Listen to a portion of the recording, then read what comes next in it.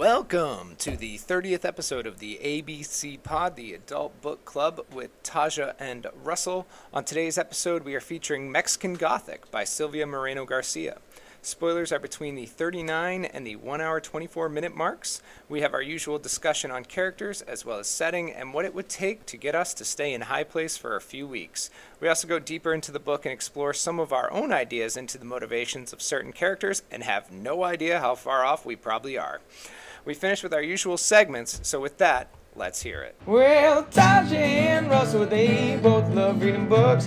Taja and Russell, they both love reading books. Well, what do you do when you share such a love? Well, you start a club, an adult book club, and a podcast. Welcome to the 30th episode of the ABC Pod, the Adult Book Club, with Taja and Russell. I am Russell, and she is Taja. Howdy. Howdy, and welcome back, and thank you for coming back. We'd like to start this episode by apologizing for the effects of jet lag and drinking too much alcohol before we start recording a podcast, because there was countless errors in the last episode, which hopefully you picked up on and hopefully gave you a good laugh. I will tell you, we do know the difference between a prologue and an epilogue. We do actually read books. Thank God. This book didn't have either of those, so it will not confuse us this go around. Yep. And speaking of the book we are focusing on today is going to be Mexican Gothic by Silvia Moreno Garcia. But before we get into the book, it has been 2 weeks. We have seen each other quite a bit, but let's catch everybody else up on. Taja, what have you been doing? I've been obviously working, which is most of what I do. Got to spend some time with you and the rest of the Weird Family, or not the rest of, some of the Weird Family last weekend. Did some more glamping because we don't really camp anymore, let's be real. And it was great. It was a good time. It was hot as balls though. Really, really, really hot, which is great compared to some of the times we've been glamping when it has not been hot. So I don't know, maybe I just need to stop complaining about all the scenarios and just live in the moment. There's like those 5 to 10 degrees where it's perfect, but you rarely hit that. Oh yeah. That's a sweet spot that Mother Nature is like, I'm not gonna let you have that. I will say though, this last time was nice compared to some other gatherings we've had. It had been so dry that the river was really low, and so dry that there was an abundant lack of mosquitoes, which I don't think is the appropriate way to say that. But there were very few mosquitoes, and it was awesome. And that is huge for me because they love me and I would have gotten annihilated. So it was really nice to not have to deal with that on top of being sweaty and hot all the time. I will say it was a lovely weekend. Getting to spend time with each other, getting to do some water sports to try to stay cool is always an added benefit of super hot weather. And then just drinking and hanging out and enjoying our time is always fun. I am now up in Maine with more of our Weird Family as we are doing kind of another campings type setup here at our friend Matt's family home. So very exciting. If you do notice the quality of recording is a little off, hey, blame Elon Musk because I'm on his internet. So we'll see what happens with that. Yeah, and I'm at home all by myself. All by myself. Yeah, that's my soundtrack for the weekend. That's fair. I do have a lot of sewing projects to get through though, so I'm sure I'll be busy. Got to get on that Dragon Con cosplay. Yeah. We'll see how it turns out. We will see how it turns out. Yeah, aside from that, nothing really going on. There hasn't really been anything else to do. It was camping and then sweating because it was like 95 degrees in New Hampshire, and now more camping. So it's been a quick 2 weeks. I will say we both kind of pushed it to the limit on getting this book finished, but we did manage. I finished it this morning. And I finished it yesterday. But we did manage to get it done. I will say for me, I always try to plan to finish the book close to the podcast so I don't start another book because, as I've said before, I can't read 2 books at once. So if I had that, I would get confused. I get confused enough, as you know. Prologue, epilogue, whatever. Whatever it is. Yeah, exactly. So before we get into the book, though, This is your bi-weekly reminder to follow us on Instagram and Twitter.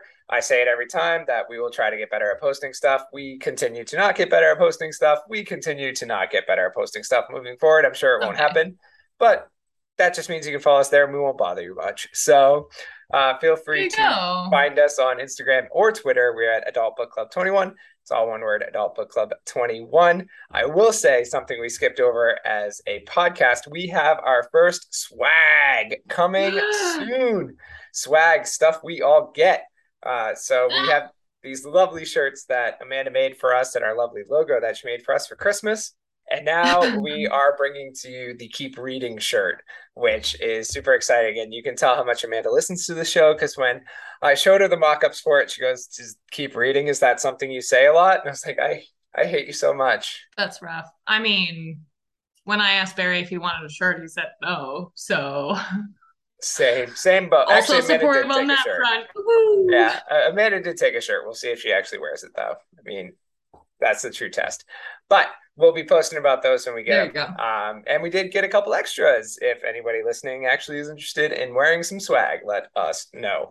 So yeah, holler at us. Slide into our DMs or something. Is that what the kids say? Slide into our book. Is that DMs. sexual? I don't know. No, I don't know. We're in our 30s. Nothing sexual anymore. I don't know. I'm sorry. So let's get away from that topic and move into the book. So again, the book is Mexican Gothic by Silvia Morena Garcia. Mexican Gothic was her fourth book and was released in June 2020. It has already been picked up to be turned into a limited series for Hulu, assuming that is still happening, as it seems like TV shows and movies are getting dropped left and right from production. But that is what Wikipedia said, which is the only type of research we do on this show. Which is always accurate. Always. Absolutely no disinformation on Wikipedia. Always totally accurate. Factual. So with that, Taja, would you like to read us the jacket? I would love to. From the author of Gods of Jade and Shadow comes a reimagining of the classic Gothic horror novel, a story about an isolated mansion in 1950s Mexico and the brave socialite drawn to its treacherous secret. After receiving a frantic letter from her newlywed cousin, Nomi Taboada heads to High Place, a distant house in the Mexican countryside. Nomi is an unlikely rescuer. She's a glamorous debutante, more suited for cocktail parties than amateur sleuthing. But she's also tough, smart, and not afraid. Not of her cousin's new English husband, a stranger who is both menacing and alluring. Not of his father, the ancient patriarch who seems fascinated by Nomi, and not even of the house itself, which begins to invade Nomi's dreams with visions of blood and doom. Nomi's only ally is this inhospitable place is the family's youngest son, but he too may be hiding a dark secret. As Nomi begins to unearth stories of violence and madness, she is slowly drawn into a terrifying yet seductive world that may be impossible to escape. Awesome. Very well done, as always. So we start with... Thanks, I did not write it. As we do with all of these things, we let you know that our pronunciations may have issues. So please do not get mad at us for that. We're doing the best we can. I did Google speech this. And oh, yeah, please tell me what it's supposed to be. So her name is Noemi. Yeah, Noemi. Noemi. But I was saying... Well, I like Noemi, so it's going to happen, folks. And I was saying her last name, Taboada. Because it's boa in the middle, Taboada. I have no idea, though. Yeah, I don't either. I was saying Taboada, but that's probably wrong. I did take Spanish classes in high school, but that means nothing. That means nothing. So Noemi Taboada shows a lot of characteristics that spurned how women were seen and expected to act in the 1950s. What did you make of her as we got to know her? I really liked her strong female lead vibes, because that's kind of my Jimmy Jams.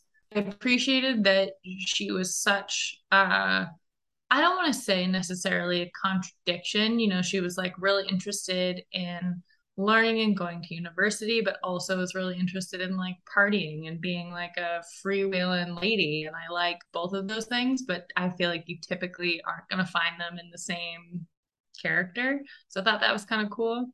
I also liked that she's a clever person. She had a lot of knowledge that I think most people upon looking at her would not expect her to have. And I also really appreciate that kind of sneak up on you smarts. I think that's really fun, especially in a strong female lead. Yeah, I mean, there were some bits about her kind of, I don't want to call it flippant attitude because, like, I'm not 100% sure I would be very well composed in her shoes, given the situation at High Place. But there were some moments where I was like, girl, you are making this harder on yourself. And again, I also feel like it'd be hard not to be kind of snarky, especially given that that's like her usual response to things. But yeah, I mean, I think overall, I really liked her as a character. We talked about this a bit before we started recording, but like gothic tropes, gothic novels, gothic whatever art is not really a thing that I'm super familiar with. So I don't know how well this tracks, but I like it. If this is like an accurate representation of that kind of thing, I think I'd be interested to find some other stuff. Yeah, that was interesting. And it was something that came up in my discussion with Nern. Shout out Nern, as she had also read this book. And she was talking about how much she enjoys Gothic tropes and those kind of stories. And I was like, this is my first experience reading it for sure. I could think of some other shows and things like that that I've watched that have that Gothic trope. And I will say, like, I was reading this and I was kind of putting it up there with Gallant, with that kind of idea of this like unwelcoming house, and you're not really sure. There's a lot of mysteries surrounding it. There wasn't that like, super sexual, handsome man who has a dark side kind of situation in Gallant there, because they were all family. And unlike the Doyles, that family remained separate. But those were the feelings. Those are the feelings I was getting for it as I was reading it. But getting back to Naomi specifically, or Noemi specifically, I really appreciated her character because she did shuck those norms and she wasn't afraid to be outspoken and all that. But you saw how it could still draw her back, especially in her conversations that happen at High Place, where she would be like, I'm doing this, this is me, I'm stubborn, and I'm going against what you expect of me. And then they kind of are like, well, you should be more reserved, or you should be about that. And like sometimes she does bite back and sometimes she doesn't, because it's like her really fighting with the expectation of women at that time compared to how she would actually like to carry herself. So I appreciated that we saw that struggle through the book too. It wasn't just like I'm bullheaded and stubborn and I get everything no matter what. Like she still was dealing with that even with her strong personality. So I think that brought the believability to it, as we, then we got into ghosts and spirits and a whole lot of other jazz that made it a little less believable. But I thought her as a character was somebody that you could definitely see. Definitely seemed like a person who was out of their time. Like she would do so much better nowadays than back in the 50s, obviously, with more supposed freedoms that women have. I will say one thing that got me with her, and again, I think it's just her having to deal with what's expected of her, but she was like super flaky and undecided. And she talks about that with her career, how she's that way, and how like this is like now anthropology is like the third or fourth thing she wanted to study, and she thinks she's going to stick with it this time. But she's definitely been kind of like, I want to do this, I want to do that, I want to do this, and like that again gives you realism. It's another thing where you have to remember this is like somebody in their early 20s, and that's like how everyone is. We all go to college thinking we're going to do one thing, and how many majors change as soon as you realize what you're actually doing. So I do get that to a point. It brought up the realism, but I did think there's a lot of times where that indecision, if she was more decisive, maybe would have helped her as the story progressed, whereas that indecision I think definitely hurt her from time to time. Yeah, I would agree with that. I also kind of her indecision about her like career choices or education choices or whatever she wants to do with the rest of her life kind of thing gave me a lot of like not necessarily only daughter, but like daughter of a very rich man. She was pretty privileged in that like I don't want to call her a princess, but I feel like she has a lot of privilege, I guess, in that she like can choose to switch her majors or can choose to change completely the course of what her life is going to be. And maybe she has to fight for it with her dad a little bit, and do some convincing. I mean, but at the same time, it's not as though she's in a scenario akin to Frances where there are no options and she has to be, which I feel like a lot of women not position, but you know what I mean? Like in her a lot time. of her peers might not be in the position she's in to make those decisions for herself and have them be respected or allowed, you know?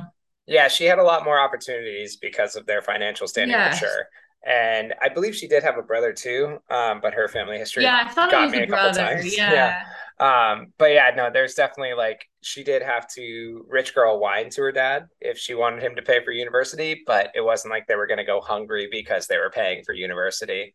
So there was definitely some of that No. tied into her as well.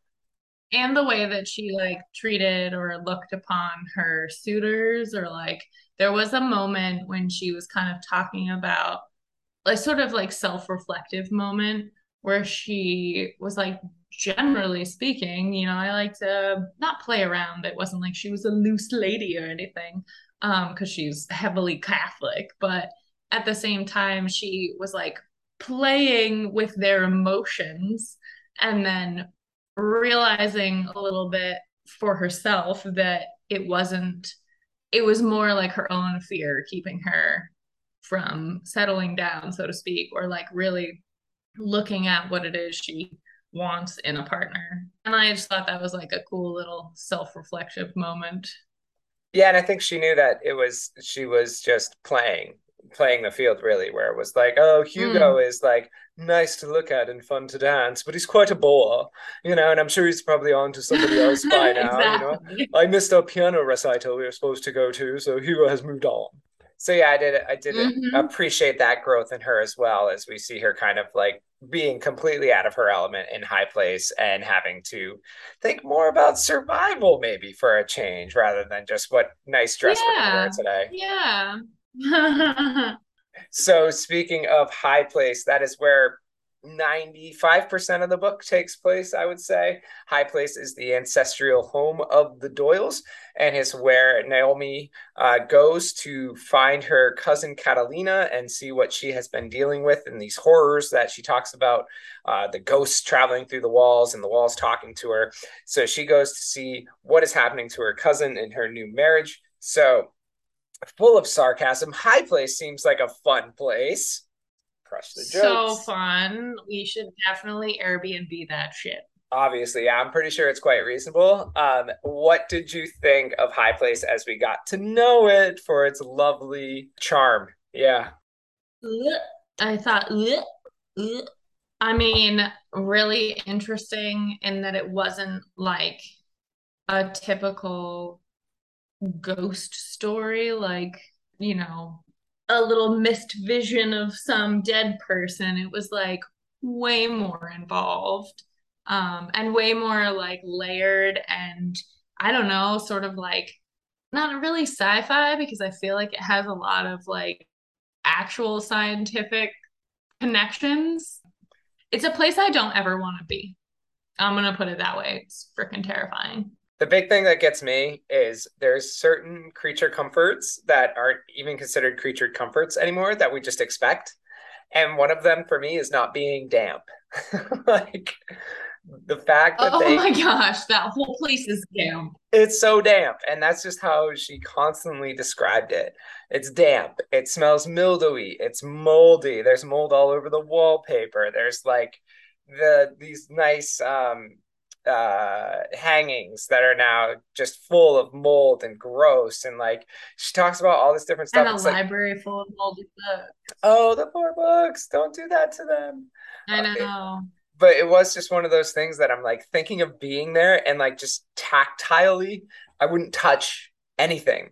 Like, ugh. I was just gonna say, this is a no touching place for sure. I also thought it was interesting in like a terrifying way how I think the first night she's there, she tries to like smoke in her room and tries to open the window and like nothing opens. Like that is a huge red flag.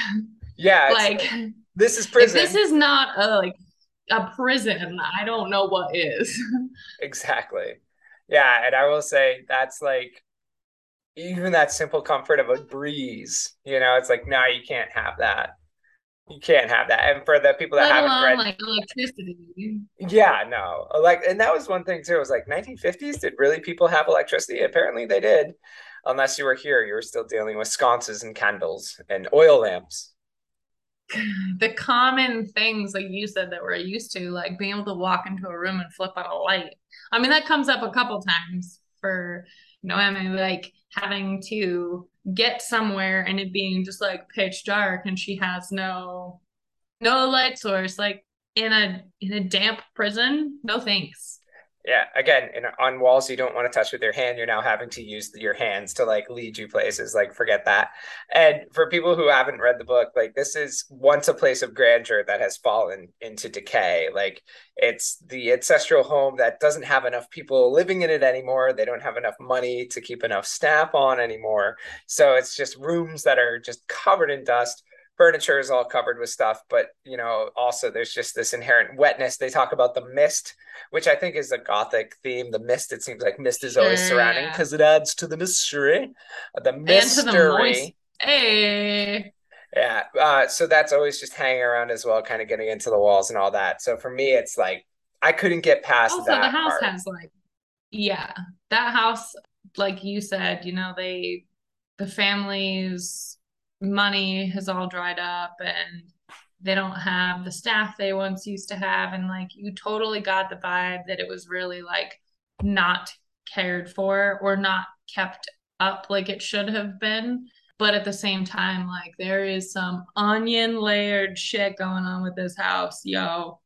Yeah, there's definitely, I liked that. There was a lot of like hints at greater mystery as this was going on, but also Mm-hmm. that horror aspect at well that lended it to. So it's not just your typical thriller or something like that. You have that like underlying darkness that is going to pop its ugly head out at some point. Another Yep. thing I wanted to point out that I think would be my most problematic with High Place is they talk about Howard Doyle, who is like the ancestral owner. That's our Uncle Howard. That's grandfather, whatever. And he, because of him and his very delicate hearing, there's like no talking. And this, like the dampness, maybe I can just not touch walls. No talking. All right, bye. I'm out. The whole vibe was massively creepy, It's like the which I complete guess opposite. is the point. Yeah, it's the complete opposite of what you'd actually look for in something welcoming. And that's again kind of like pulling the Gallant into this. Like that's how her cousin treated Mm, her when she got to Gallant, but like she at least had the wait staff there that would take care of her and look after her and everything. that's Here, true. here you didn't even have the wait staff. They had been broken down by so many years of service. They like wouldn't make eye contact. They wouldn't talk to you, like nothing, no matter how hard Noemi tried. There was like nobody there to talk to. And these people, when she gets there, she has these expectations that she's going to be able to sit with her cousin and learn what's wrong, and I'm going to help her out and all this stuff. And people are going to be receptive of me coming because Virgil, her husband, had talked to Naomi's father and knew she was coming and all this. So she expects she's walking into a different scenario than what she ends up walking into. But we get to know the residents and the mysteries of High Place. What or who stood out to you between this group of family members, Howard, Florence, Francis, and Virgil? Um, Howard's freaking disgusting. I cringe, just so terrible. Virgil is also cringy, but for like a very different reason. I do not like his like rape-tastic vibes. That is so uncool. Florence is a cunt. And and Francis is great. Francis is a little gem. I love him. Just like his whole like naturalist vibes. Like, I'm gonna draw all these glorious pictures of mushrooms and plants, and I'm gonna press flowers, and then I'm just gonna be your only friend. I love him. Yeah, I will say we have to pause to respect the fact that I believe you just dropped the first hard C bomb of the podcast ever.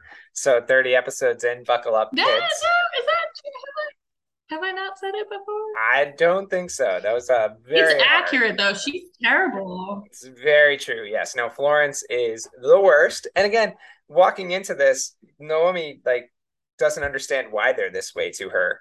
And that was kind of the most frustrating part too. And Florence has been caring for the house for so long that she's the one with the rules, and you can't smoke in the house, you can't talk too loudly or talk at all, really.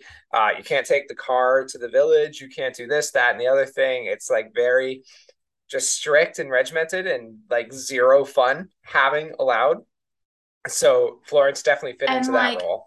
Noemi used to go to Catholic school. Like she's used to strict.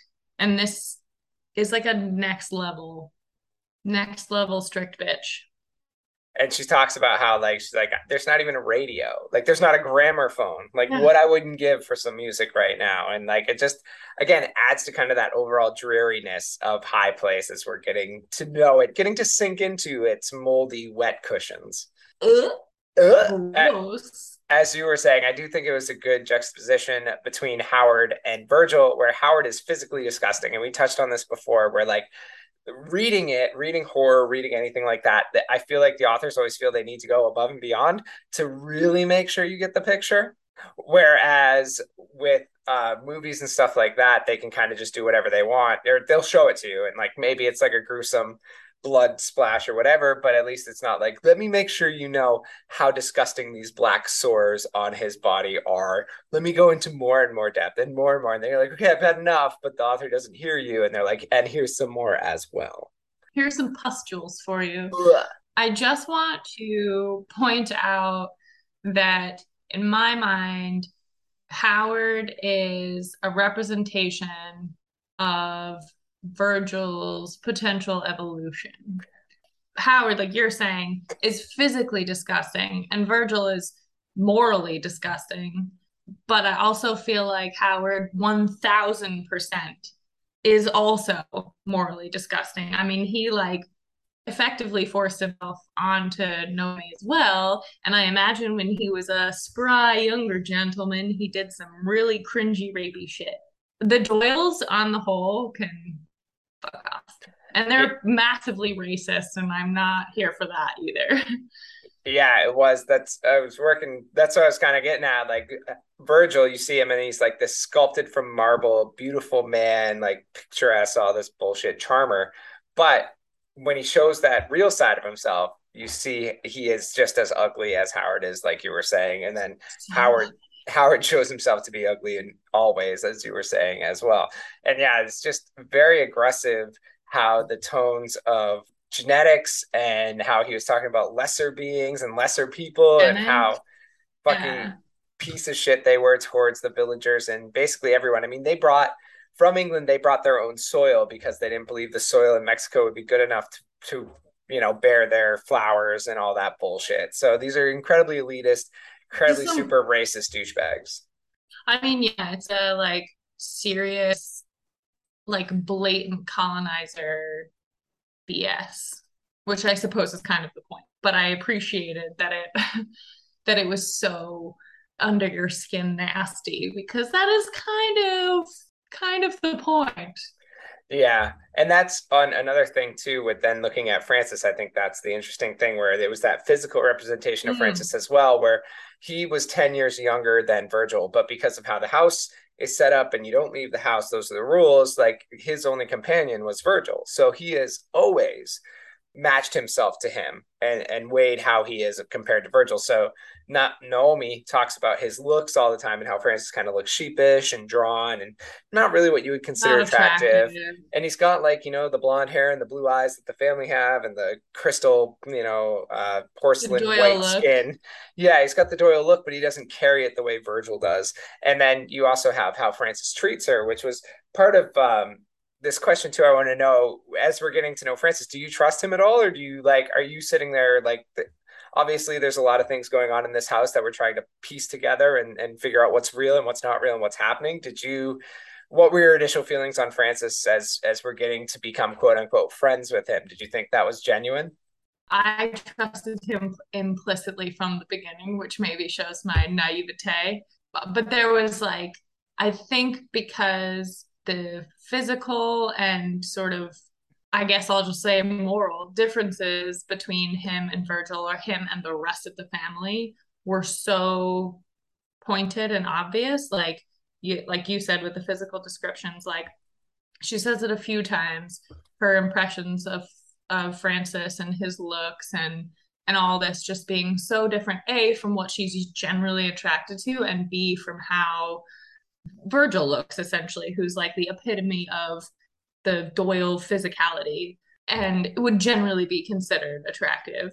But I also felt like there were moments that they had where, and then maybe it's because it was from her sort of perspective or her view of him being like, she gave him or he gave her a genuine smile or a genuine laugh, whereas like everyone else either didn't freaking smile or laugh or was a total sleazeball about it. And like there was something at one point with like Virgil's eyes, like they're generally really blue, but then all of a sudden they were gold, and she was all like, "This is sketchy," and that never happened with Francis. So yeah, I trusted him from the get go, and I knew that he was different because they really shoved that on that he was so different, and I was thankful to know that he wasn't like that. I wasn't distracted by all of that in the wrong way. Yeah, and I think the big thing for me was she gets into spats with Virgil, and then the next time she sees him or the next day, he'll do I'm so sorry I lost my tone with you. I shouldn't have spoke to you that way kind of thing. And it just seems so like fake. That's such an abuser thing to do too, to be like, oh, well, I shouldn't have done that. Absolutely. And then I think there's one time where like he flips the switch again back the other way after he apologizes. Like she says something, he's like, "Well, go fuck yourself," kind of situation. So like he's Yeah, showing yeah. how not genuine that is, and that's what brought me more towards Francis. Where I'm like, okay, like he gives her his sweater, right, because she's cold, and I'm like, okay, that seems genuine. Is there a listening device in the sweater? I don't think so. Okay, we're gonna let him now. So I was definitely maybe still a little bit more cautious than you, but definitely felt that Francis was trustworthy and was hoping I was right on that. I have two things that I wanted to point out about Francis too, like with the genuine aspect, like how he gives her the sweater and does all this stuff. Like I also feel like I trusted him right from the get-go because the rest of the family shat on him.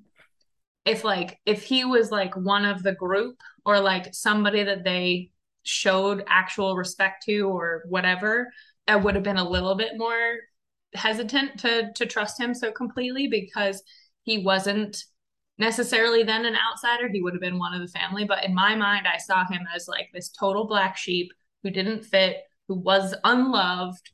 And so I trusted him more. Also, and this is a little bit later on in the book, so it's not like at this point I'd already formed my opinion of him, but he's like the only person there that speaks Spanish. Everyone else, because Howard must only speak English and can't be bothered to learn the freaking native language of the place he lives, that just endeared me or endeared him to me more is that he did that because like that's comes into play later. And it also shows that he one cares about the locals around him, but also that he had that willingness to learn. Like he still wanted to branch out. He still wanted to have that adventure and was seeking more than what was just given to him.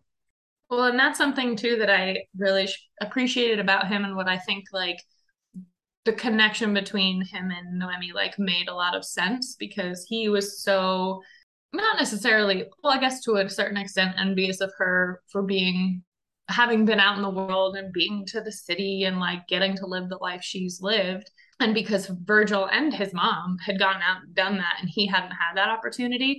And I just like his desire or interest in places other than High Place definitely was a plus. That was like a top shelf reason to trust him. Right. Yeah, exactly. Did you have anything else on Francis? I might have cut you off before you got to your second point there. No, the second point was the Spanish thing. Okay, cool. Didn't know I if just love him.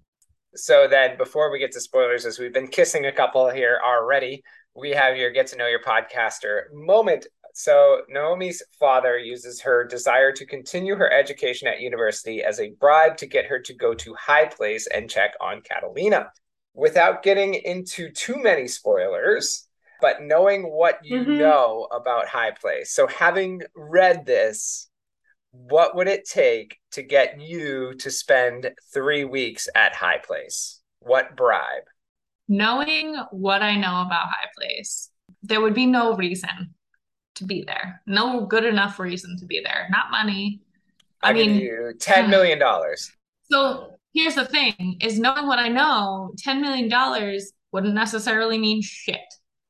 I'm just saying the only thing that I think would get me there would be loads of money and like an insurance policy of like having somebody like Noemi who came to rescue her cousin coming to rescue me. Do you know what I mean? Like Yeah, I would need to have an out. there's got to be an out clause for sure. Yeah. Yeah. Or like I mean I knowing what I know, being like, well, you get to stay here for 3 weeks would no, it's not gonna be 3 weeks. And I do wonder, it's so interesting when you do thought experiments like this, whether you're talking about vacation or you're talking about a difficult time you're going to go through, or, a time where you're going to be dealing with a lot. You're like, okay, I've just got to get through this next month. I've just got to get through the next year, whatever, no matter how long it is. When you're in that time, it will always last so much longer and be so much worse as you're being haunted and having to touch moldy wallpaper and smell mildewy books. And then you look back on it and be like, And well, like 3 weeks maybe isn't bad. having yeah, I mean, I don't know. I honestly like knowing if I went into it with the same knowledge that Noemi had gone into it, it probably would have taken me similar to what it did for her, an agreement from her father for the thing that she wanted. Totally enough. Knowing what I know, zero things. Zero things would get me there. How about you?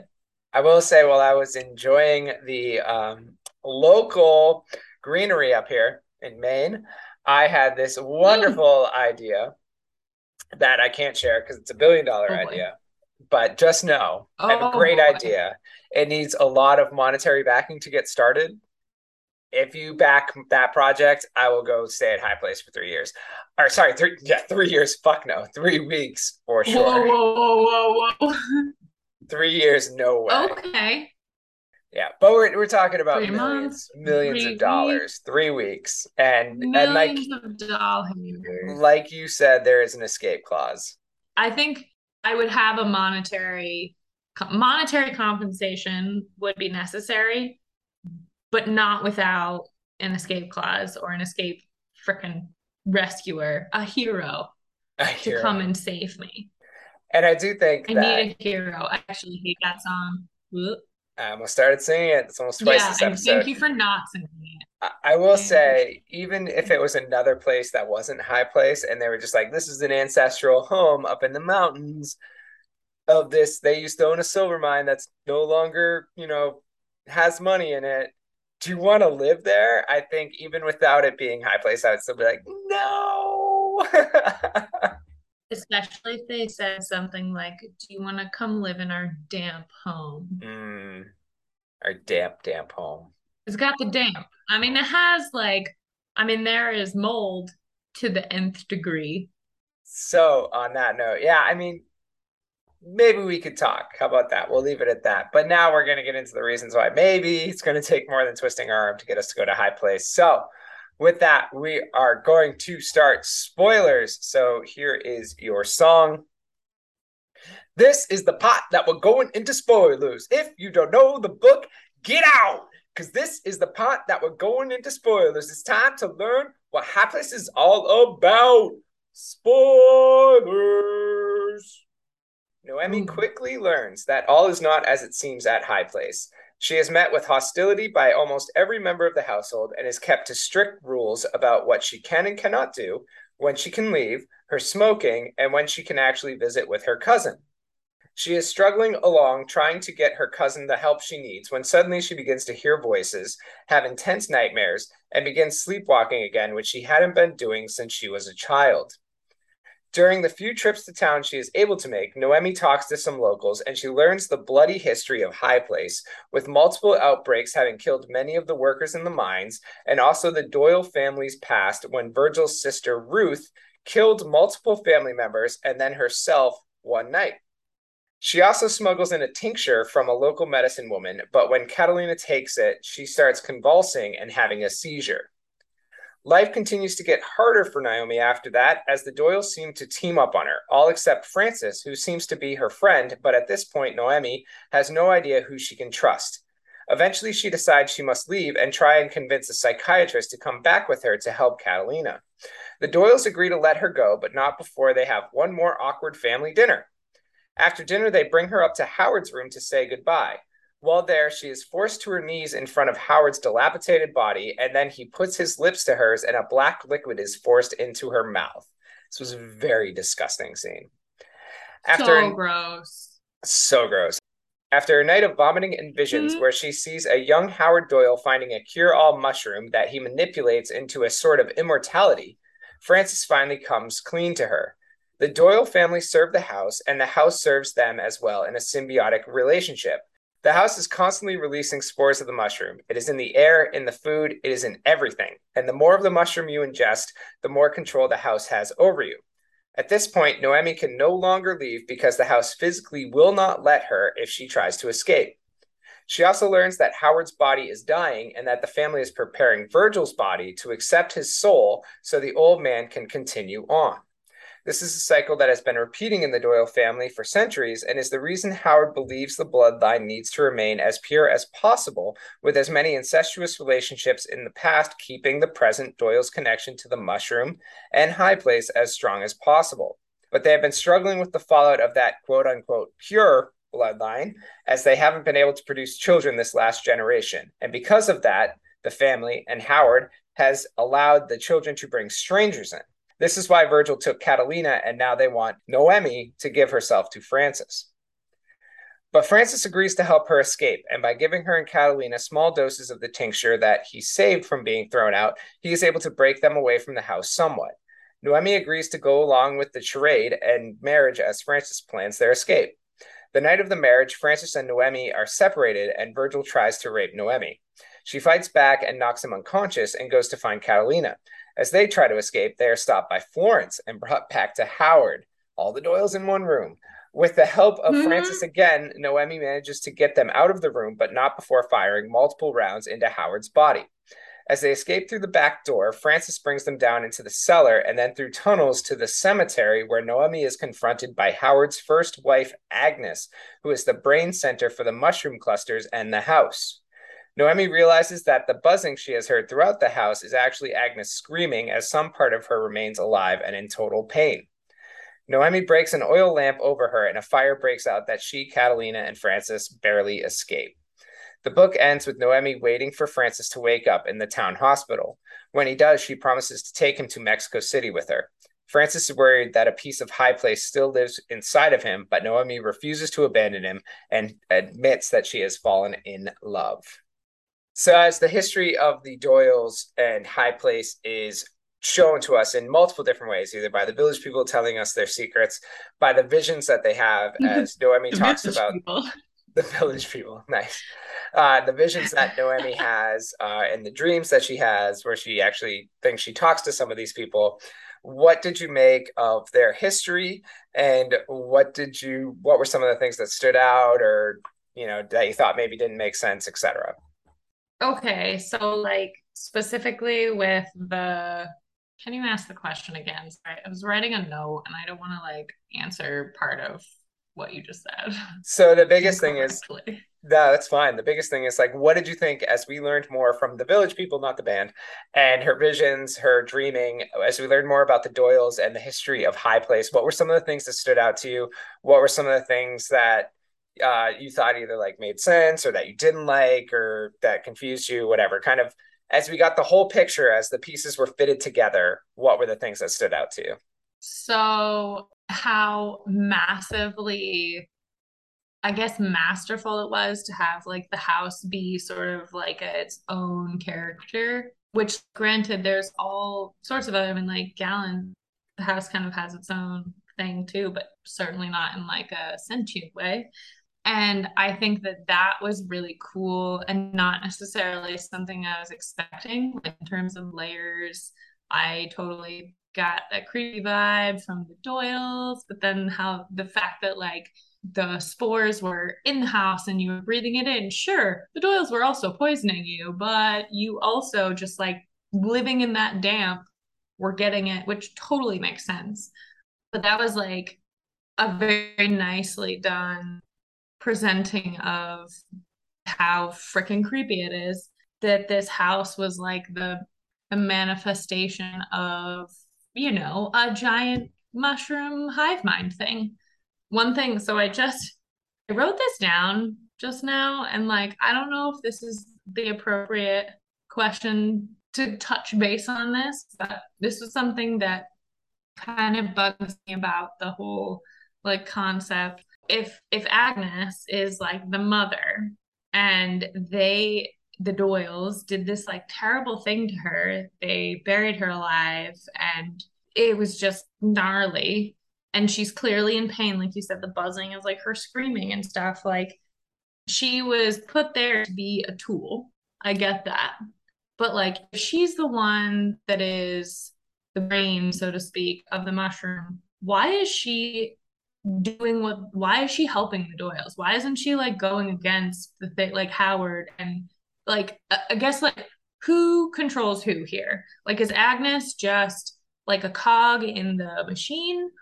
Because I get the impression that she's like the heart. I mean, I know we said it's the brain, but you get what I'm saying? Like if she's the brain, you'd think that she would be fucking pissed and be like, no, strangers who are being mistreated, like I was mistreated, let me help you.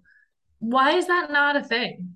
So they talk about the gloom, right? They bring this up, and that's basically where these dreams are happening, where this hive mind is. They call it the gloom, and that's where like the memories of the departed also live in there. So I didn't know if that was the house helping that her, like the fact that she was sending Ruth to Naomi in her dreams, being like, "Hey, like here's someone else who figured it out as Okay. well." If you haven't read the book, the family tree is legitimately a stick that sticks straight forward. So Howard, my understanding, and this is kind of where I wanted to go with this question too, was I was confused on this. My understanding was Howard came to this village because there was a mine there. But what he discovered was that there was this cure-all mushroom that was being protected by the locals and this priest. And this is the vision Noemi has. And he takes this mushroom and heals himself from some sickness that he had. He then kills the priest and kind of takes over this religious thing, takes a wife from there, but she doesn't work out for him. So he eventually decides to go back to England to get his two sisters, Agnes and I believe Alice was the other one. And he brings them back. He marries Agnes because Alice is like 8 or so years younger. Agnes, quote unquote, dies in childbirth in year one. We learned, though, that she was actually buried alive in the mushroom to give them a mind to this house to try to make the house smarter and the mushroom more potent because he's not worried about cure alls. He's trying to find immortality. He then marries Alice, the other sister, and that's where he starts having kids from. My confusion there, and with some of the other things too, is Frances keeps talking. Like, I took that line from the book, like, we serve the house and the house serves us. So there is a symbiotic relationship, but I don't get, like you're saying, why Agnes would be a part of that. Like she is being wronged. You would think she would be driving more people to like light fires and burn her down, like unless she is also experiencing some sort of immortality there. But if you're in an immortality of screaming, I think you'd want something different. Okay, here's a couple of thoughts that I had just now in this moment. One is that possibly Agnes has wanted to do that, to tell people about how to destroy her, them, it, but she hasn't been able to because almost everybody there is a straight full on Doyle. And Catalina and Frances's father and Ruth's betrothed or boyfriend or guy she wanted to marry, who I actually don't recall. I don't know that he actually spent any real time in High Face. I think like they got rid of him right quick. He was a miner, but the miners were also introduced to the mushroom. So he did have In some that experience with same, it. yeah, okay. Okay. So, but then like I guess what I'm thinking is that maybe Agnes has wanted to do this for a while, but she needs like far removed Doyle blood or like that compatibility that they kept talking about. Yes. She needs a hero. She does. But also, that brings me to my second point is that maybe she really was, as you kind of alluded to, helping Noemi a little bit, and maybe even Catalina, like Catalina, how did Catalina find Ruth's journals? Like all this other stuff that like maybe Catalina not for nothing is maybe just not a strong enough person like Noemi was. So it didn't like come to fruition to do what she needed to do. But the voice that Noemi kept hearing saying, open your eyes, for a long time I thought that was Ruth, but it must not have been. It must have been Agnes being like, hello.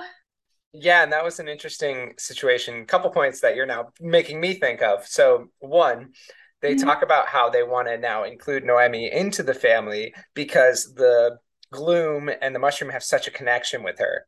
So maybe that was kind of what you're Likes saying, her.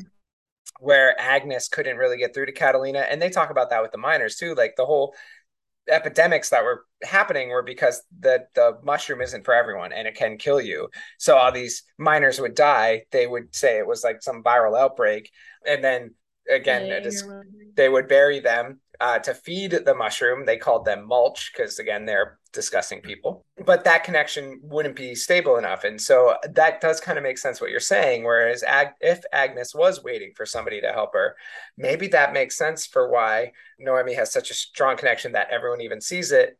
And then also on that point, I kind of thought at the end, the two servants who remain are blocking the main staircase down. So I assume that was Howard trying to stop them running away, but maybe that was Agnes stopping them to run away because then it would lead them to her through the back door that Francis knew about. Okay, that's a good theory. I mean, I also thought that she kind of touched on that in the moment, and maybe this was like when you were too to at the end there rereading every Involved in the paragraph, greenery but of Maine.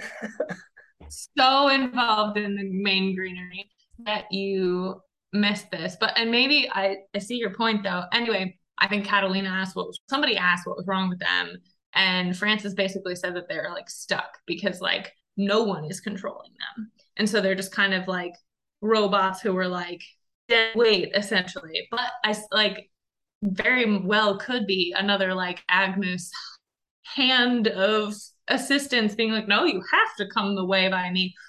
That said, Agnes, this whole time, the gloom has been providing Noemi with visions about the past, about Howard, about the whole shroom situation, which is what I'm going to call it, and also my new band name. And I think that I don't play any instruments. It's going to be a really shitty band. Shit, I lost my train of thought. Right. So she's been like giving her all these visions. I find it odd that she wouldn't have just been like, here's this vision of exactly where to find me right now. Come get me. Like she had no problem showing her visions of like, I mean, I guess she kind of did the preload of like, here's this woman giving birth and then getting snuffed out, kind of, sort of, and then buried alive. But it was like not a here's where I am now. It was like a True. But also, when remember, she kind of came to her early on, where the woman with the gold eyes and like kind of the gold halo around her, like oh came to her early yeah. on in a dream and it scared the fuck out of her. So I think maybe that was Agnes trying to reach out to her. And then she was like, oh God. And she was like, okay, I'm too much. I'm too much. We'll There's bring you also somebody that else. thing like in the graveyard in the mist. I mean, that was like not quite as obvious because I don't think Noemi ever really figured out what that was, but that was probably right near or soon after she saw the statue of Agnes, I thought, or around then. Maybe not. Anyway, this is like more in-depth thoughts about this book than I had while I was reading it. Definitely talking about it has helped me kind of like dig a little deeper into the mushroom gloom, Absolutely same. The gloom, the shroom gloom. the mush gloom. Ew. That just sounds gross. Well, I know, but that's what it is. Oh, it's great. Yeah, no, I will say this is definitely helping me a little bit. Kind of, I don't know, maybe there was more here, maybe not. I love this about our show. is we get talking and we start bouncing off ideas off each other. We're like, this is definitely what they thought. And meanwhile, the author is probably like, that it's nothing. Like, you two are freaking drunk Not idiots. at This is not what I all. thought at all. I had made a note about Ruth being a badass, and I just want to bring up that she was not necessarily a strong female lead, but she was a strong female, and I have mad respect for her, especially because she was like a full-on Doyle, right? I mean, I don't think her parentage was anything other than Doyle. And so it was impressive to me that she was so against the grain. I guess like, and would this be a previous generation or not? But like maybe every generation there's like a black sheep like her and Frances, somebody who maybe not that they have a lesser connection with the gloom, but that they see that there's more to it, or they're not as freaking racist douchey. I don't know. So Ruth was directly connected. She was Howard's daughter. She is Virgil's sister. And then Florence, Okay, but much older sister, right? yes. So when she does the murdering, Virgil is like a baby. So like Okay, I thought 10, I wasn't even born yet. No, that wouldn't make sense because Alice is his mom, so Alice, he'd have to have been a baby. yeah, and I Yeah, think Alice dies in childbirth with Virgil, maybe. I'm not you sure. know. Oh, wait, I thought. Okay, I just am gonna point out incest is really complicated.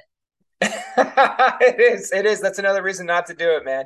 It's so complicated to keep track of who's what. Yeah, there's a multitude of reasons, but one of them is it's too complicated. Yeah. That was something that I really Oh struggled with in man. this book. I was just like, I don't want to read about this anymore. This is just too much. I don't, no, thank you. Yeah, it didn't endear me to the colonizer at all. I thought it was a very apt description of probably how indigenous peoples would have felt. These freaking incestuous people coming in and doing their weird shit.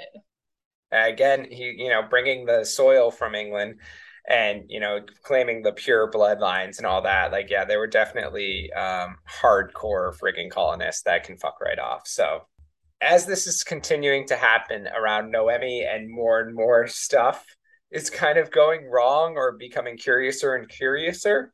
What did you make of her decision to stay, where constantly she was like, I'm staying, I need to stay, even when Frances is begging her to leave?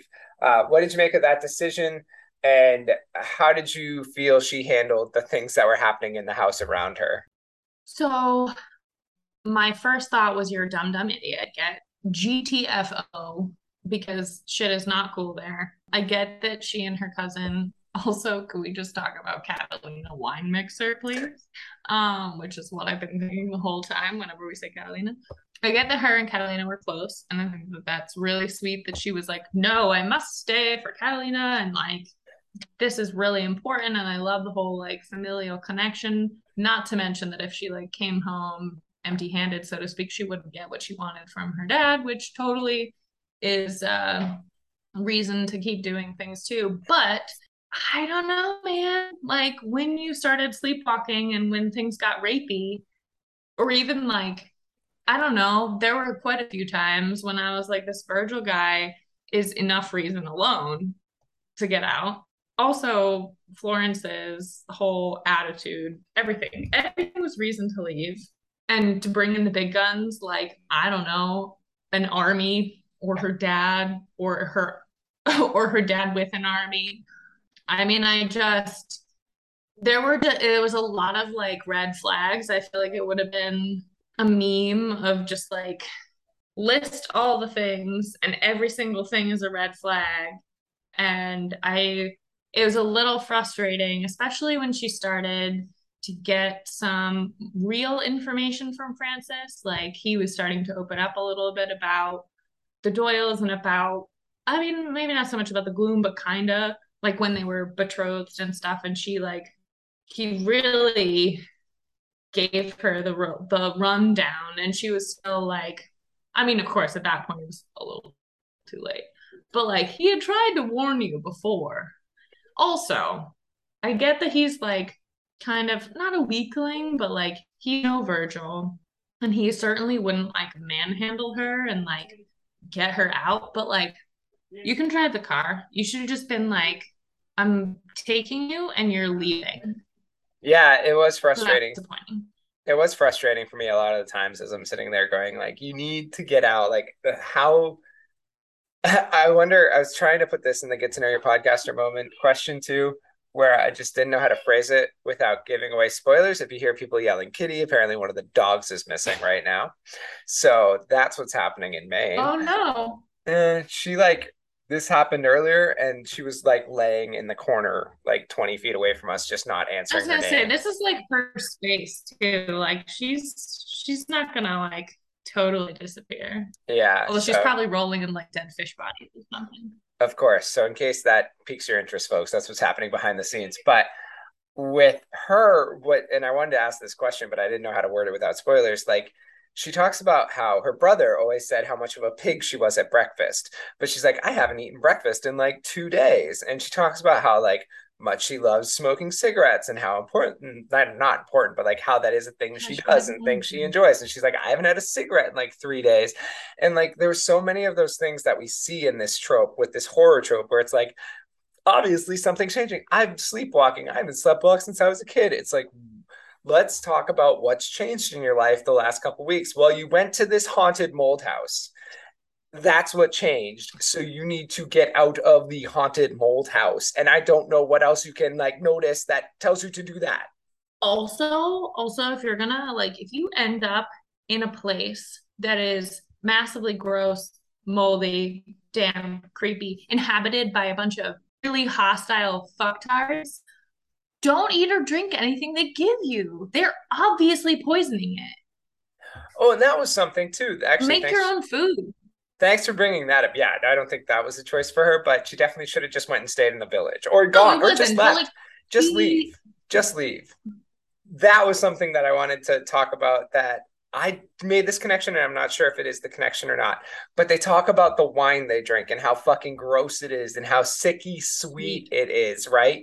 And then when they talk about how Howard smells and when he puts his mouth on hers and that liquid comes out and it's the sickly sweet liquid, were they just like popping pustules and drinking that as wine? Because that's what I thought. probably.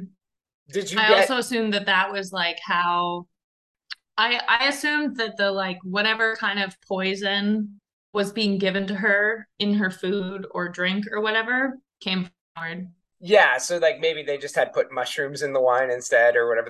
Right. So I assumed that like the mushroom, like the house was poisoning her with mushroom spores and like just the freaking damp environment. But then I figured like whatever it was that she was ingesting, like during a meal, the wine, because they kept bringing up how sweet it was and how like it made her. I felt like every time she was in a situation with Virgil and he like offered her a drink, she would have like one sip and be like, "It's like I just drank a whole bottle of champagne." Another red flag. You've been pustule roofied. Uh, Ugh.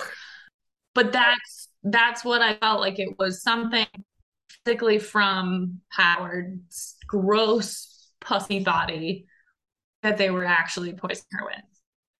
Interesting. Yeah, I mean that's kind of where I was going with the wine. They definitely like they talk about it once Francis is completely on her side and he's bringing her breakfast up to her. He's like pointing to the things that they poisoned with mushroom. You know, it's like, oh, you can eat the egg. Like it's impossible for us to get mushroom in the egg somehow, but everything else is garbage. Like don't even drink the tea. The tea is just mushroom tea. So there's definitely they were poisoning her with the mushroom on that. It was just that was something that popped in my head where I was like, I wonder if this was even more disgusting and we just didn't get that full picture or what. But it was That totally upsetting. tracks. It was upsetting to have all those things kind of flashing in your face and be like, you should leave. You have changed so much.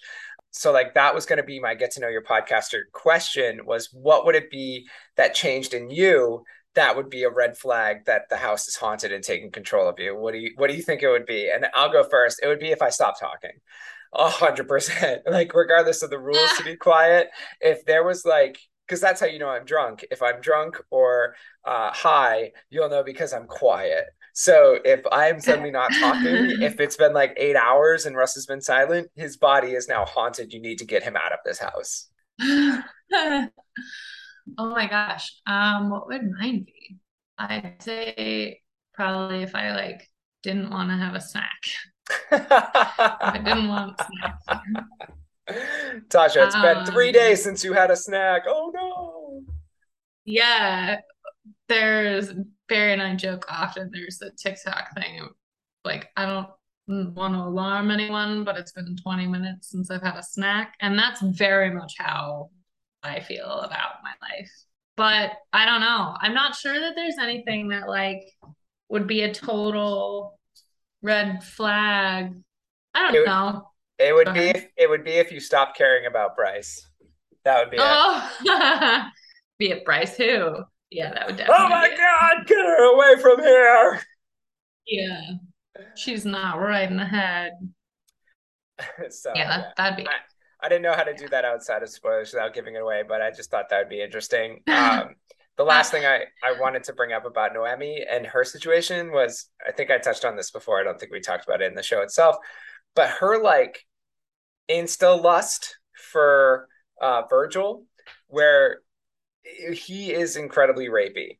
And he is rapey through the gloom because he knows he can use that gloom, which is like her when she dreams, but he is also connected to it, to like get into her dreams and make them nightmares and be super rapey and then be like, oh, you didn't seem to mind in your dreams. Blah. And then like, Oh, and she would be like, I hate you. I hate you. I hate everything that you're doing. But also, he touched my neck and what a desire. I feel like I can't 100% get behind the idea that Noemi had anything to do with the desire feelings. I mean, he kept being like, oh, all the power that I have over you is just like bringing your natural whatever to light. Bullshit. I mean, like, there were many times when they had interactions where she was like, I wanted to pick up the knife and I couldn't move. So I feel like there's a whole bunch of stuff going on there in terms of him being able to manipulate or control or whatever that are so beyond what may or may not be lurking under the surface. That said, at maximum, he would be able to play on the fact that he's attractive and she's a red blooded woman who recognizes an attractive man. There were so many moments where she was like, this guy is so vile, but he's still a really good looking man. Yeah, that was just something that kept bothering me because I do get that. And I do get that base knowledge. And I do get that there is the tweaking of the mushrooms that can affect how you feel or what you're doing. And obviously, Virgil has a lot of experience with that because he is a giant piece of shit. This is not his first rodeo. But it just really frustrated me reading that, I guess is a good way of putting it, where I just kept being like, I don't like this part. I'm done reading this part. I don't like how you're flip flopping Yeah. so much on Virgil, regardless of it's just to show the sway of the house. I don't need it anymore. Virgil's a piece of shit. Stop flip flopping on him and stab him Yeah. in the eyeballs. Oh my gosh. The moment when he like comes in after her and Francis's wedding and like tries to rape her and she manages to like push him down and he hits his head, I was like, do more. Cut his head off, cut all of his things up, do something more. Why did you just leave him in there? That was dumb. Do all the killing. He will come back for you. Do all the killing. All of it. It's a great tagline. How much killing? All the killing. Do all the killing. All of it. All the killing. So on that note, we'll get into kind of the big final standoff. What did you make of their harrowing escape of High Place and how that all worked out? We touched on a few things, but did obviously, again, it's always funny when we talk about these fantasy books or whatever fiction books. We're like, did you believe it? But given the frame of what we're reading, did you find the escape believable compared to what else we had read in the book? I think we kind of touched on this before we started recording. I think the thing that kind of struck me the most was that the majority of the book was like building up to learning about just how fucked up the situation was. And then the like tiny little bit of the climactic ending, basically, where they escape, was so quick and it was a little feisty in that all of the pieces of the puzzle came together. There didn't really feel, actually, I'm going to take a little bit of that back. I didn't necessarily expect no, I did. Virgil to show up when he did because she didn't finish him off first. But what I didn't expect was Catalina to be the one to kill him all of the killings. And I thought that was like very apropos, and I appreciated it because in my mind, Catalina up to this point was catatonic, like for most of the book, or not necessarily. I know, right? Not necessarily catatonic, but just so vacant and like not really a character. She was kind of like a little bit reminiscent of Niles's wife from Frasier, who you like hear about all the time, but you never actually see. It felt a little bit like that, where I mean, like, obviously you do hear from Catalina, you do see her, but she just felt like a character that we didn't fully know because all that we knew of her was like under the influence of mushroom Catalina. So it was nice to see her like be able to get some in terms of killing her douchey husband. So that was kind of cool. And not necessarily, I would have expected, I don't know, him to just die when they killed the whole mushroom Agnes situation. I don't know. I also very much appreciated that everything burnt down. Burn it down, burn it all. So I will say, to me, like I'm gonna be a little harder on this book, especially in grading, because I was talking to Amanda about it. And she's like, I don't think that's something I'd be interested in. And this is when I was about halfway through, and I was like explaining to her, I was like, no, it's a really interesting like time period Gothic piece. There's a lot of that mystery surrounding it. There's a lot of like what else is happening here. It's not just your strict mystery thriller. There's like the horror aspect as well, and you're trying to kind of piece everything together. And this was when we were driving 6 hours to Maine. So I had plenty of time to like, think of how I would piece things together and how I would end it. And I'm not an author, not to brag, but like I hit a lot of these things. Like even before I knew, because Ruth comes to Naomi later and is like, I did it wrong. I failed. I tried to kill Howard. I shot him. It was the wrong way to do it. He was able to heal. And then he was able to make me kill myself before I could finish the job. I was wrong. And I'm like, you're going to have to use fire. Like, you're going to have to use fire. And then what do? They use fire. Knowing that, like, I was like, Catalina is going to play a big part in this because people underestimate her. And then you're reading it and you're reading the scene in Howard's room where they're trying to like force, that's another thing we didn't even touch on. Francis is in the room because they're trying to force Howard into Francis now instead of Virgil. And that's what is getting Naomi Which to be was like, the plan all along. right, but don't tell Naomi that because obviously Virgil's the worst and Howard's even worser somehow, and you don't want to be married to that. But they're dealing with all this stuff around them, and Catalina is just getting closer and closer with the scalpel, or whatever. I didn't even know she had anything in her hand as far as a scalpel. I kind of assumed she had picked up the knife or something like that. But I was like, she's gonna stab him to She fucking found hell. the doctor's scalpel was right nearby. Yeah. Right. So it's like I know, like I felt like she had to have a better or a bigger part in this story too, because otherwise she would just be like the not really responsive, and every once in a while she's selling the bullshit of High Place, like everything's great and I'm lovely, today is a good day. She had to have more of her vengeance in it as well. So that kind of bummed me out as I was reading it, again quite high, but I was putting it enough together because I had to read it quite a few times to get it through my thick skull. But I was like, this feels like, and I had to convince myself afterwards. I was like, is that just how my brain thought it was going to happen? Or is that how it actually happened? I was like, no, that's how it actually happened. And that kind of took away a bit from me, from the book, that it was that kind of predictable. That kind of made me sad. Again, being like, oh, we have oil lamps. Why do we have oil lamps, Taja? To start fires. Like, sure, you cleaned it up nicely with like electricity is hard to come by, but why do we have oil lamps? Because they start fires.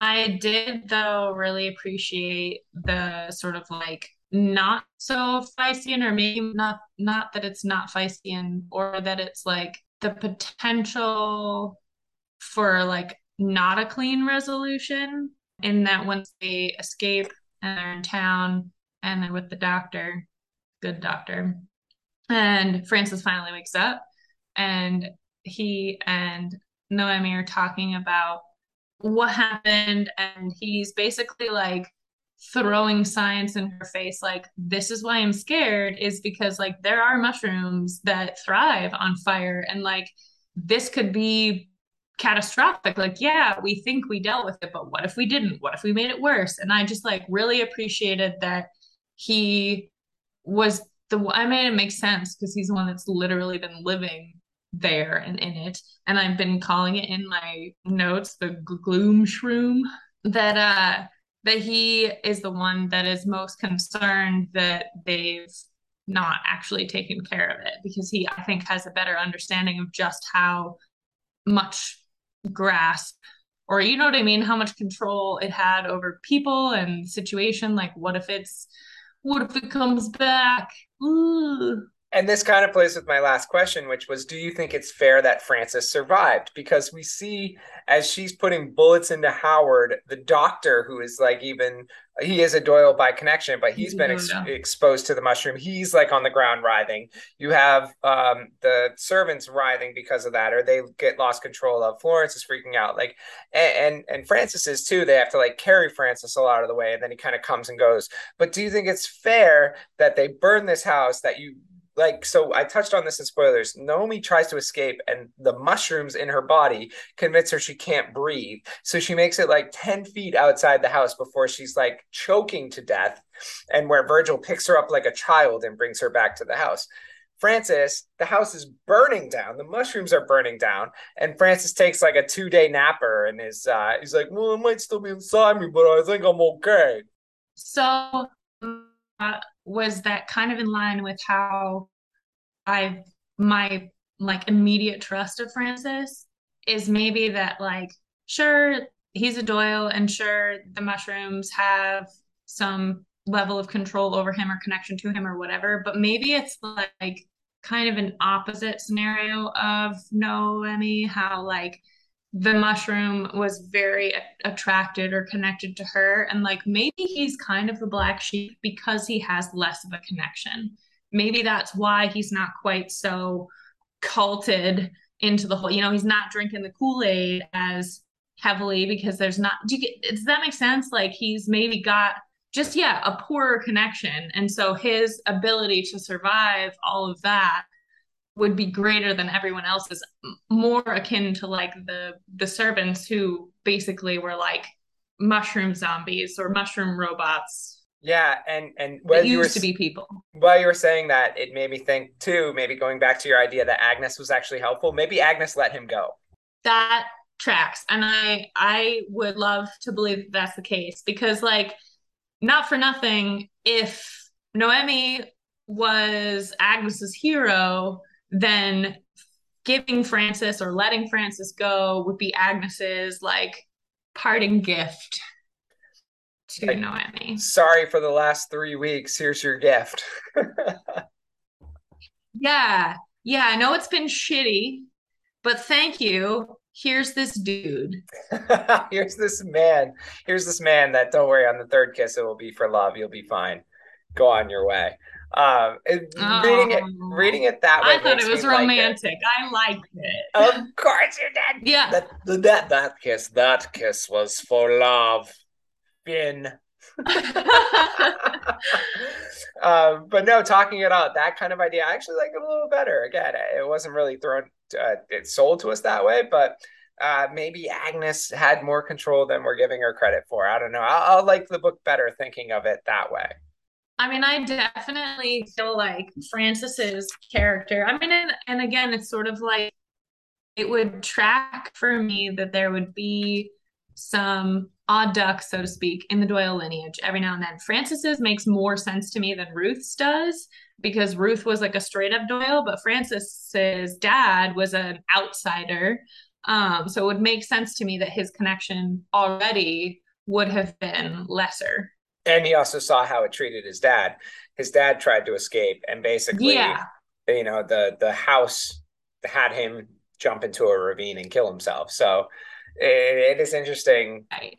Maybe, that has kept his connection less, or maybe endeared him to Agnes. It's not his fault. He's not perpetuating this as Florence and Virgil and Howard are. He's trying to like actually save people and get rid of this monstrosity of of a building. And I would like to think too that like if it's a symbiotic relationship type thing, that Agnes and the Gloom have the ability to like see inside of the people that they're connected with, right? Like Virgil and Howard are alike in their complete and utter douchey, murderous, racist, misogynistic situation who are totally willing to like literally eat babies.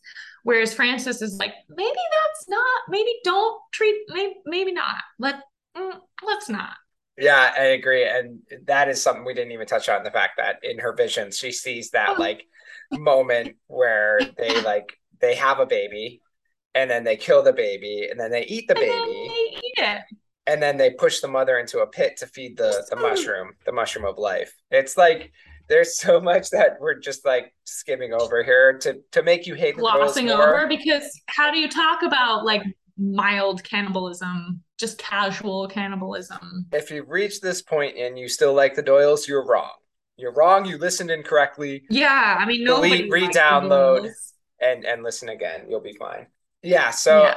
I do, like I said, like always, it seems like we talk these books out and some things pop up, and this is warming me a little bit more to this book than I thought. And I don't know, it's always funny because I don't know if that was the author's interpretation or not, you know. So, but I did enjoy that. The one thing that I struggled with Francis is he was like 25, and to me, I pictured him as like a 14-year-old lovesick boy. Oh, really? Well, and it's not his fault, but like he never leaves High Place. He like has never had a crush or anything like that. Like he's so awkward around Naomi. She talks about how like I'm almost torturing him by flirting with him because he doesn't even understand what I'm doing. And like I picture him as like little 14-year-old kicking his boots, like she's cute and this is my first crush. Oh no. I But totally pictured him as like an older dude, and that's what just made it like so much more awkward is that like he has been so extremely like sheltered in this shroom cult that he has no clue what anything's about, but he still manages to be a freaking shining light, this little gem in a nasty, damp shroom garden who has like learned Spanish on his own, is an amazing artist, is interested in like traveling the world. I love him. nice. And it shows you that beauty is beyond the surface. Don't fall for the Yes. handsome one, fall for the funny guy with that can't grow facial hair standing right in front of you this whole time. What? I don't even know what we're talking about. I wonder, they didn't say if he wears glasses or not, but I wonder if they tried taking his glasses off. That seems to always work in the movies. That's all you got to do. He's Take the immediately glasses off, attracted. coif the hair, Yeah. and he's good. He's good to go. Yeah. Yeah.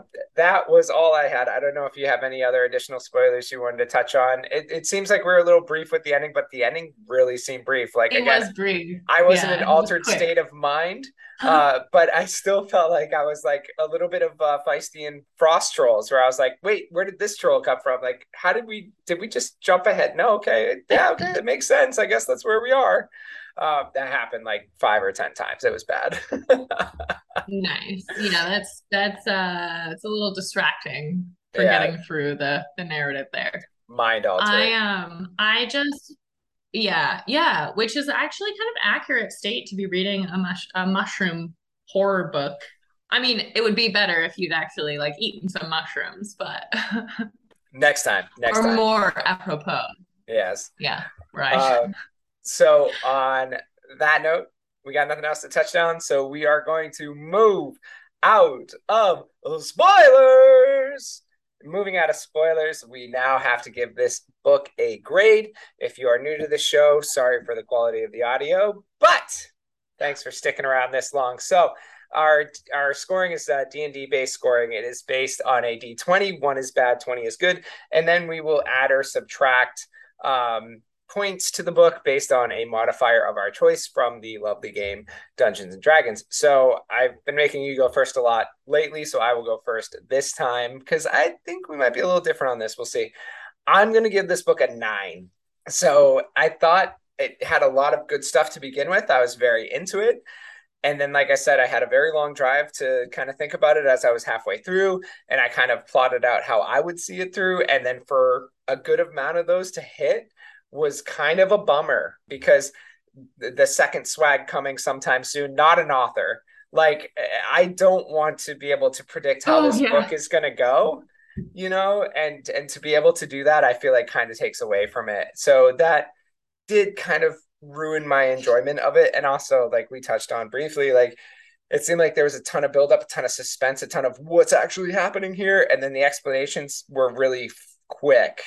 And she did it different ways, to her credit, with like some of them being envisioned, some of them being from the village people, not the band, telling her what was going on and stuff like that. So I did appreciate that it wasn't just like an info dump from Francis, but he did like clean up things for us. But it still just was a lot of stuff that I kind of expected at that point, and that took away some enjoyment for it. I will say, to give it some credit, I'm going to give it a +2 for deception, because even though I don't think they were always good at it at High Place, I think there was a lot of deception happening here. Obviously, as Noemi eventually figures out why she's really there, and what they have planned for her, which is terrible, terrible things. So don't go to rotting old Gothic houses, people. Just don't do it. Stay at a Lesson different learned. hotel or something, or just take a Yeah. train back home. Take the train back home. But anyway, so for me, that's a 9 +2 for 11. I do consider this kind of middle of the range book for me. All right, all right. Okay, so I am gonna give it a straight roll of 12. I thought it was really fun. I like to be surprised by things, but I also find it satisfying, especially in these kinds of scenarios where I can predict some stuff or where I have called things correctly. So a couple of things that I did towards the end, like with Agnes being the mother and that stuff. I mean, like I didn't get it quite exactly right, in terms of her being the brain, but I knew she was like involved somehow. I also like didn't necessarily starting out reading the book, I did not think it was going to go in the direction of mushrooms and a spore home. Like, I did not think that that was where it was going to take me. So that I think like right out of the gate, because you do find out early-ish on, but like at the beginning, it's kind of like, was this a house full of vampires? Like, what's going on here? And so I appreciated it was something completely left field that like was not at all what I was expecting. Again, like we said before, the Gothic trope is something that I'm familiar enough with. Maybe like that would have been obvious to me had I had more experience with that genre. But I think that's kind of what appealed to me. And I also appreciated how it was kind of, and this is probably a Gothic thing too, how it's like a creepy romance, which like cool. And it's not heavily romantic. Like there were definitely lots of moments where I was totally disgusted and angry in terms of like rapey and stuff. But that I think just really gave it a lot more weight. I'm gonna give it a +4 for nature because holy crap, all of that like science and I guess I don't think you'd call it botany. What is mushroomology? That's not a thing. Fungology. There is a word, so our fans should tell me what that is. I don't know it. Could look it up, and my internet has kicked us off this Zoom meeting twice, so I'm not going to try to look it up while we're doing this.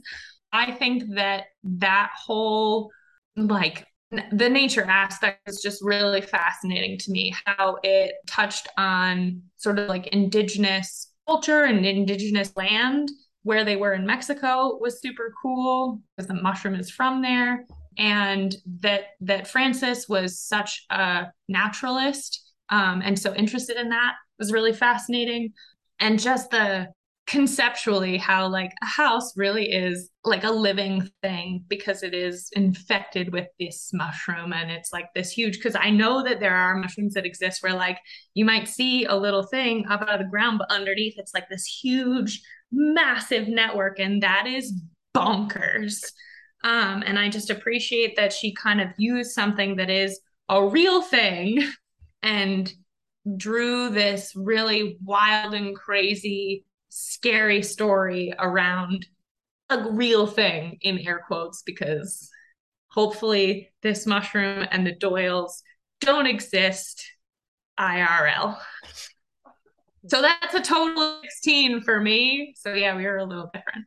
That's completely fair in all your reasoning. I will say I kind of pictured that you would be around a 12 or 13 for this book. I will say the +4 I was not expecting. So yeah, we are a little bit off. This may be one of And our. it's, I just have to say that I got my character sheet that I usually go off of has a +6 for nature. So I decreased it a little bit, but I think that the +4 is just so valid because it was really valid, very realistic in terms of like, this is like a total spin-off of a thing that like untapped glacial, not glacial, iceberg level stuff where like you only see a little bit of it, but like shit is crazy. And I appreciated that. And that's fair. Complete. I'm not judging. I would never judge another podcaster's score, D&D score. I would never. I promise I would never. I swear that's not what I was Never. getting at. Never. Never. But I do think that maybe will put us at our biggest difference in a while as far as the book is concerned, which that's okay. That is why we talk about it. That's why we figured out. I will say before I was thinking about giving it an 8, and our kind of talk about Agnes pushed it up to a 9 for me. So All right, Agnes. Power to you. all right, Agnes. I will say one last thing on this. Have you ever seen the movie Crimson? I believe it's Crimson Peaks, with Tom Hiddleston. I've Huddleston? heard of it. I've not You seen should it. you should check it out. There's a lot of Crimson Peaks. I think that's the right title. Isn't it a Vibes. horror? Isn't it like a It's straight like up horror this. movie? It's a gothic Oh, story. okay. Yeah. Okay. So like even the I'll place have she to check it goes, out. kind of the whole courtship situation that happens, and then some of the secrets that are revealed. There's no mushrooms. Sorry to get your hopes Oh, up, but it gave me a lot of vibes of this book. So that was all another thing, right. as All well as right. Gallant, because I like bringing it back to something we've read that our listeners have listened to us talk about ad nauseum, about in the past as well too. So that is it. That's our score. We have an 11 from me, a 16 from Taja, and we are going to move away from this book and finish off with our segments of this mostly bumpy show. So thanks for sticking around. If you are still here, we always appreciate you.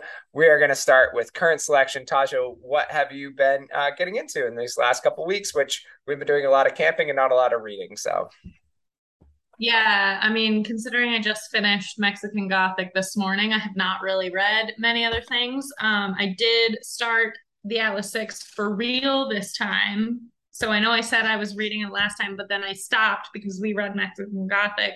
And so now I'm really reading this. And then I also just started listening to Cloud Cuckoo Land, Cuckoo Land. It's by the person who wrote the one you the terrible explanation. It's by the author of All the Light We Cannot See. oh, Anthony Doerr. Yeah. So it's Cloud Cuckoo Land, and it is, I want to say, like a fantasy type thing. I'm literally like 8 minutes in. Nice. So who knows? It could be anything still for sure. Could be anything. Could be, but All the Light We Cannot See was super great. Anthony Doerr, his writing is that was very grabbing, at least for me. I know some people have struggled with that book, not our friends, but others I've seen on the internet. But I would be interested to see what else he has done, because it was definitely an author that brought interest to me. So I'm excited to hear how you like that book. Yeah. All the Light You Cannot See is on my TBR, but my TBR is very, very, very, very, very, very, very big. Very, very big. For me, Very I only read 2 books this time. Sorry to let everyone down. I read only. I know. I read Requiem, which was the 4th book in the Book of Isaacs, or the Psalm of Isaacs, by Ken Scholes. I've talked about it before. And unfortunately, with every book I read in that series, the less I actually like the series. And it just seems like it's Oh getting man. way too mystical, whereas before it was kind of more like mazes and kind of like espionage and stuff like that, and spiritual for sure. But now it's just kind of like, say we took a hard right probably in the end of book 2, and we just kept going right. And I'm not saying politically, I'm just saying like that's Hmm. just, we just kind of gone off course from It's where I like that thought. meme of the car going off the exit Yeah, ramp. the car is burning to the wrong exit ramp there. Yeah. So there's 5 books in the series. I will pick up book, well, I'll read book 5, but I'm not gonna that's not going to be one I recommend to Be people. So excited about it. and that was kind of like what was in the air. But it's one of those situations I put in 4 books at this point. Like I need to know how it ends, and hopefully it pulls itself back around. But I really didn't enjoy this one, which was a kind of a bummer for me. And it's like anything, you put that much time into those characters, and those characters stick around. And when they don't build the way you want them to, or think they should, or you think the story's kind of going weird ways, it's kind of a bummer. Looking at you, Jamie Lannister from Game of Thrones show. Yes. Looking at you. Looking at you. How could you do that to Brienne of Tarth, you piece of shit? How could you do that to your own character growth? I'm so disappointed. Just blah all over 4 years of character growth in a matter of an episode. Yep. But we digress. The other book I read was the newest from our favorite Feisty and Bow creator, Raymond E. Feist. It was The Master of Furies. It was book 3 of the Firemane Saga. Firemane Saga I was super excited about because it was kind of my first experience with him world building something new. It seems like he gets a lot of his writing takes place in Midkemia or Kelowon, which were the 2 worlds he created right off the bat with his Magician series. And I was super pumped to see a different world, see different kind of growing there and different kind of ideas and stuff like that. This book takes a turn in it as well. I still enjoyed it. I think if there's a continuation of this story, I may not like it. We'll see how it goes. There was definitely a separation of groups at the end of this book that if we just have that one group that we kind of left behind, if we don't continue their story, I will be pretty bummed. So he has said that it's potentially not the end of the story. I don't know what his plans are, but it just seemed like we kind of went away that I would have rather we didn't. But it was good. The trilogy was enjoyable. Like I said, I like the characters, and it was nice to see something other than Midkemia from him, because I feel like I got a little bogged down with a lot of his Midkemia stuff as I was trying to read it and hand it out to other people. Part of my, my own fault trying to read somebody's life work in like 2 years.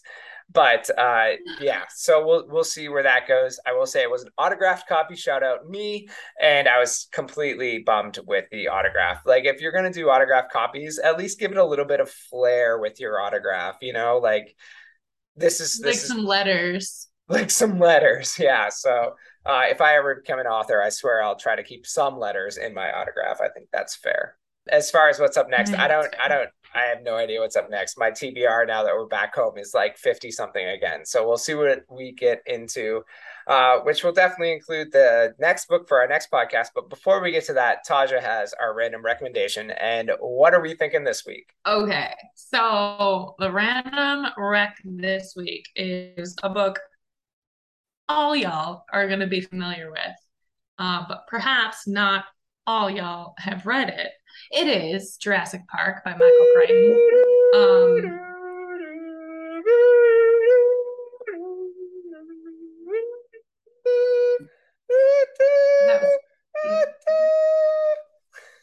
Three songs. Wow, that was amazing. I'm sorry. I love that. There is no music in the book, but probably you've seen the movie because it's great. But the book is like really, really, really awesome. I read it like not that many years ago, and I've obviously seen the movie years and years ago and seen it multiple times. It's also a neat book because it's very closely aligned with the movie in like a satisfying way, but also has a couple of differences that are also very satisfying. Like, for example, the lawyer in the movie who gets like eaten on the toilet is like a total badass in the book. And there's other things, but it's a really good book. Michael Crichton obviously is an amazing author, and it's just like a gripping, quick read. And if you enjoyed the movie, which like, fuck you if you didn't, you should read the book. Hold on to your That was harsh. Nope. That was harsh. That was if harsh. You enjoyed the movie, which you're not as cool as people who enjoy the movie, then you should, I don't even know where I was going with that. You should cut all that out. I will cut that because you said if you enjoyed the movie, which is maybe some of you did enjoy the movie. I screwed it up. Yeah, I was halfway through it and was like, this is all wrong. Yeah, no, I appreciate just telling our listeners to go fuck themselves. So you're fine. Yeah. Quality. That's quality podcasting right there. Quality podcasting. So check out Jurassic Park. Maybe don't go fuck yourself. It's up to you, whichever one you want to do. But that is our random recommendation this week. I will say, in a moment of honesty, I have actually not read the book. My brother was huge into Michael Crichton. It's so good. So that may be something I steal from you at some point, because like I did read like The Andromeda Strain, Yes. Fear. I feel like that was mid-90s glory, was all Michael Crichton, and then all of them became movies. But Jurassic Park was not one that I checked out. Yeah, and I think that it's probably a lot of people haven't. I hadn't, until relatively recently, because the movie is just so good. It's sort of like, why bother? And we're of the proper generation to have the movie right in our faces rather than the book right in our faces. But you should read it. It's so good. I will definitely lend it to you. Nice. That will be something I check out at some point. So that is your random recommendation. Again, is Jurassic Park by Michael Crichton. Also, Jurassic Park by Steven Spielberg. Check out the movie, not the new one. Nobody cares about those. That was Spielberg, right? I don't want to get all our movie references wrong over and over again. Know, dude. I don't know. I think it was. We don't trust anything we say anymore. No. Also, you're pronouncing his name weird. Steven Spielberg? Say no, Michael. Michael Crichton? How are you saying? Yeah, okay. Maybe it's just the audio was coming through weird. I was like, why are you saying Crichton like that? Also, it was Steven Spielberg. Like John Crichton. John Crichton. John Crichton awesome. Of Earth? Yeah. It's Steven Spielbergo. Oh, Steven Spielbergo. It's what we call him in our house.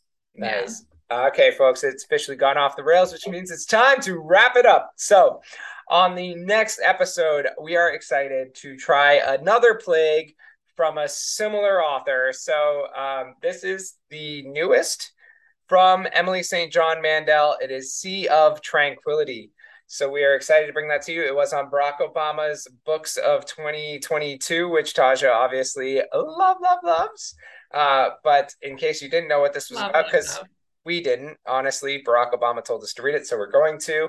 This is a novel of art, time, love, and plague that takes the reader from Vancouver Island in 1912 to a dark colony on the moon 300 years later, unfurling a story of humanity across centuries and space. Something to look forward to. I just need to do that after every book jacket. I know. I feel like we do that every jacket after every little thing that we read. But we really love Station 11. If you don't know Emily St. John Mandel, check out Station 11. That was awesome. We did a show on it. You can listen to it go back in our things. But for everybody else who stuck around this long, as always, we appreciate you.